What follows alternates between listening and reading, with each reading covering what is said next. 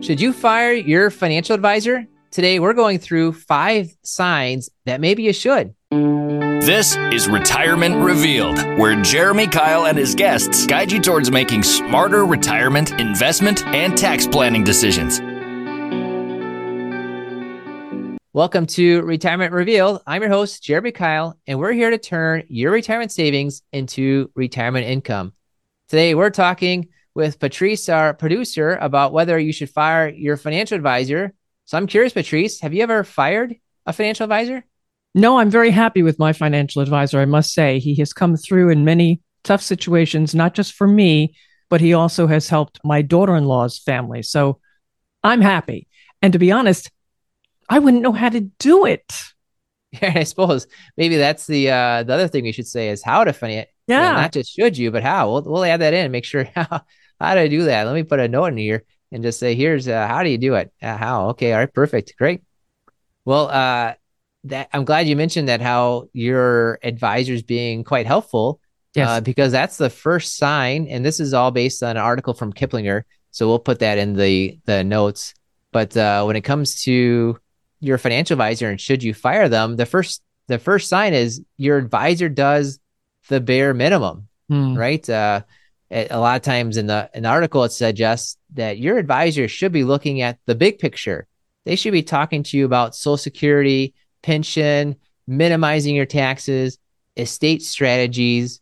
And if all they do is say, here's a couple stocks, here's a couple mutual funds, right? They're not really being a true advisor. They're perhaps acting more as like an investment salesperson. Exactly. On there. Yeah. And really, we hear from people, they're talking to us because they're not happy with their advisor. I hear all the time, well, I asked my advisor about this and they just don't know. Or they say, oh, we don't do that, right? Oh, we don't do tax planning. Oh, we don't help with figuring out your Social Security. We don't help file for your Medicare. We don't know how the college savings plans work. Yeah. For them to say, I don't know is one thing, but for them to say, we don't do that. Whoa, wait a minute. That's a big red flag. Yeah. Like, we don't know. I guess the correct answer should be, I don't know yet, but let me find that out for you. Should really be the right answer. Let me find out. Exactly. Yeah. But we don't do that. We don't do that. Or at least they're being honest, I suppose. Right. But then explain why they don't do it. Are they not certified to do it? Are they not authorized to do it? Yeah, it could be either one of those. And oftentimes, and it goes into the second piece of it of why you might not want to work with this advisor anymore, is you don't fall within your advisor's niche, right? That's a good question to ask your current advisor, or by this time, you're maybe looking for a new advisor. Is what's your typical clients? What do you specialize in? Right? There's a lot of people that specialize in highly compensated corporate executives or dentists. There's a lot of things going on with kind of loans with dental practices and things like that, as opposed to how what we focus on is people transitioning into retirement, right? If you're somebody that's 23 and has a bunch of questions about college savings, college loans, we're not your person. We're here to help you maximize your Social Security, minimize your taxes, figure out what's best with your 401k, things along those lines, which is why we've had a few people that have asked us about the college loans. They've asked us about it for their kids. And I've got a friend who focuses on college loans. I send our clients there. I say, here you go, talk to him. He's got a great program. It's worth it to go through. And they've been very pleased with it, right? That's perfect. Making sure your advisor has the ability to answer and take care of the questions that you have. And has a network like that. That's a beautiful thing to have, to know that you can go to your advisor and say, well, do you have someone I could speak to who might have the answer? And right offhand. Right. Yeah, that's exactly it. So that's another thing. Maybe if your advisor doesn't have a niche, then they clearly aren't a specialist in one area, right? If you do ask them who their ideal client is, who do they help the most? They say, oh, basically everybody. Then they probably know a little bit about everything compared to a lot about a few things. And that's maybe where you're hearing those answers from the first question of, well, Social Security, you can look online, figure some things out, right? They might just not have a deep expertise. And I think that's where you get the most value out of an advisor, is when they have that deep expertise in exactly what you need. That's right. Exactly. Yeah. Well, the third reason you might want to fire your financial advisor is they said it's a relationship of two, not three. And of course, we're talking here to the couples where if the advisor only talks to one of you and kind of ignores the other one, that's a good sign. And it's especially seems Yeah. prevalent when it's maybe a male advisor and it's only talking to the male in the couple, if that's the case on there. And yes, there are people that I like to call them financial and non-financial spouses because it's not only a gender thing. There's usually one financial spouse, one non-financial spouse, and it's good for the advisor to try to bring those two together and kind of bring out the non-financial spouse that's less interested and needs some kind of boosting or education or including. That's a good thing. So if your advisor isn't doing that, maybe even actively excluding you, that's a sign you should fire your financial advisor. We had that once. We were talking to somebody at a webinar. It was back in the days of seminars. This is like 10 years ago. And she said to me, I just don't like my advisor. Well, tell me more about it. And she says, all the money we have with them is in my name. My husband has no money in his name, right? All the accounts are in my name. Well, when the advisor would call her house, she would answer the phone and he'd say, is your husband home?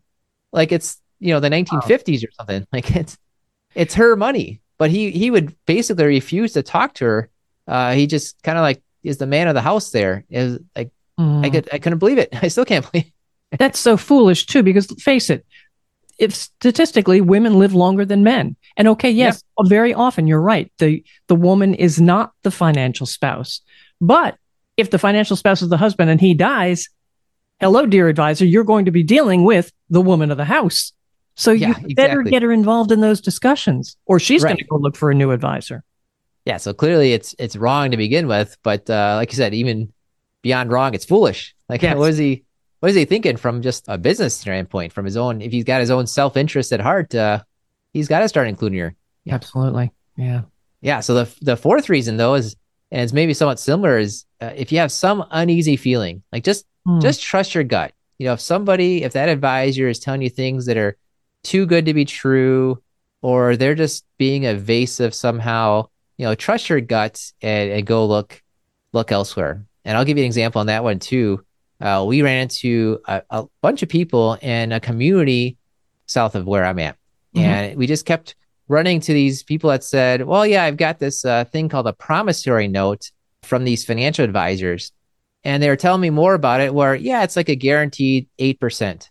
Well, whoa, you can't get guaranteed 8% today. You definitely couldn't get guaranteed 8% in 2010. Well, then it turns out a couple of years later that these advisors it was basically a pyramid scheme on there. And so if something's too good to be true, if there's some sort of evasive maneuvers going on, keep an eye on that. And especially it seems like for some reason, these promissory notes are an area where there's just a large amount of these type of abuse. I'm going to link to a file. The SEC, it's such a big deal that the SEC has on their website a whole brochure about it. And I'm just going to read to you real quick a paragraph.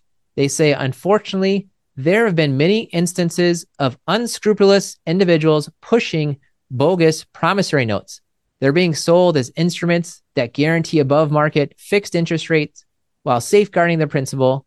While fraudulent promissory notes appear to give investors the two things they desire most, higher returns and safety, they may not be worth the paper they're printed on. Remember, if something sounds too good to be true, it probably is. It's Jeremy Kyle here, and I know you're listening to the Retirement Revealed podcast because you want to learn more about making great retirement decisions. I've created a free video course for you to do just that. Head over to 5stepretirementplan.com and sign up to receive this video training right in your email inbox. We broke down our 5-step retirement plan into bite-sized videos so you can get started on the retirement, investment, and tax planning you need to create a consistent retirement income. Go to 5stepretirementplan.com, use the number or spell it out. You'll get there either way. 5stepretirementplan.com. Thanks for listening. And now for the rest of the show. Absolutely. I don't quite often read verbatim from regulatory, type of languages, but they hit it spot on where that just describes one area, something called a promissory note that seems like it often is too good to be true. But that's just not. You just trust your gut, right? Trust your gut. Jeremy, quickly explain the promissory note because I had not heard about this. Yeah, it's basically think of a loan Right. from your bank. You go to the bank, they say we'll lend you some money, and you've got to pay us, 5%, 8% interest, whatever the interest rate is. So the promissory note is just somebody making a promise, and because it's not a bank, it's not like a really kind of standard situation. There's some extra risk, so you have to pay out a higher interest rate. That's why you can get higher interest rates from these promissory notes, right? If I just make you a promise, I say, I'll promise I'll pay you back. I'll give you 2% interest. You would tell me the government's paying me 5% interest.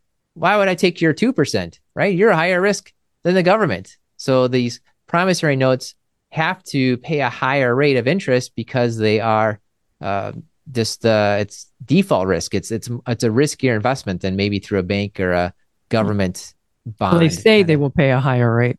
Right. So then you hear, really high interest rates. Well, what's going on there, right? We'll pay you 15%. Okay, well, why is that, right? And so that term promissory note is just one of the examples that I ran into, and the SEC has a whole brochure. We're going to link to it just about that in particular. Okay. Well, the fifth reason why you should fire your financial advisor is if you feel ignored, right? If your advisor doesn't reach out to you, doesn't return your calls, one, they should reach out to you, but at the minimum, they should return your calls. And we just saw just recently, we had 2 new clients come on board with us, and they both said that in 2021 they had met their previous advisor. So this is 2 years ago now. They met their previous advisor. They invested, big dollar amounts, $1 million plus with their advisor. And 2 years later, they hadn't talked to them, right? 2 years later, they hadn't talked to their advisor. They were paying them fees every single month or every single quarter, and they weren't getting anything out of the advisor. If you're getting ignored for no matter what dollar amount you have, that's definitely not the way to go. Absolutely. Absolutely. And I'm surprised, especially during the last couple of years in COVID, your advisor should have been reaching out at least every couple of months to make sure you were doing okay. Yeah, that's exactly it. So we've talked about the 5 signs you should fire your financial advisor, and this is why I have you on the show, because you said, well, how? I didn't write that down. How should you fire a financial advisor? And I suppose really the first step is to go ahead and find your next financial advisor. It's generally speaking, you find your next financial advisor before you fire your current one, because that's usually how it works, where you find the person you like, and then you tell them to kind of work in the background, right? Take your money from Edward Jones to Morgan Stanley, or Fidelity to Schwab, or whichever direction it's going, and they kind of talk in the background. You don't have to actually tell your current advisor. You don't have to in any way, but it might be the polite thing to do if you like them. I suppose if you don't like them, why bother? Right? And if you haven't spoken to them in 2 years, why bother? Right. Although what I will say about that is, I think it's best just to send an email, right?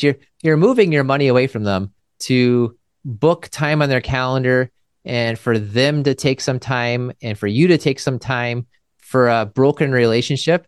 I would just send them an email and just say, I'm working with this new advisor, and I'd give them the benefit of here's why, right? Sure.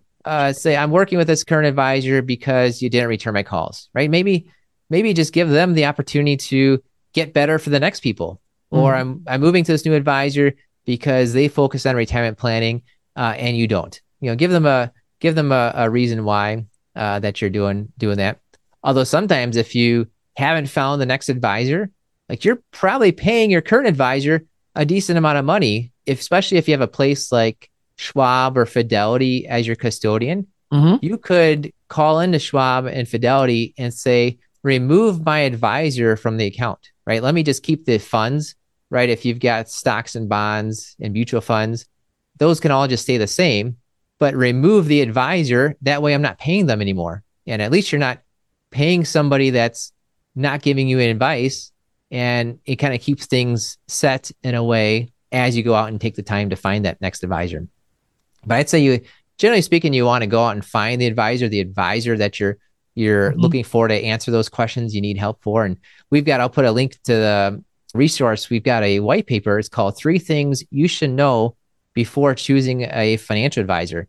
We did a podcast on here's the 3 things you should know. And we'll put that guidebook in the notes too, where you can go click and download it.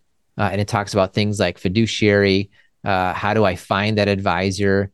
How do I know how much they're getting paid?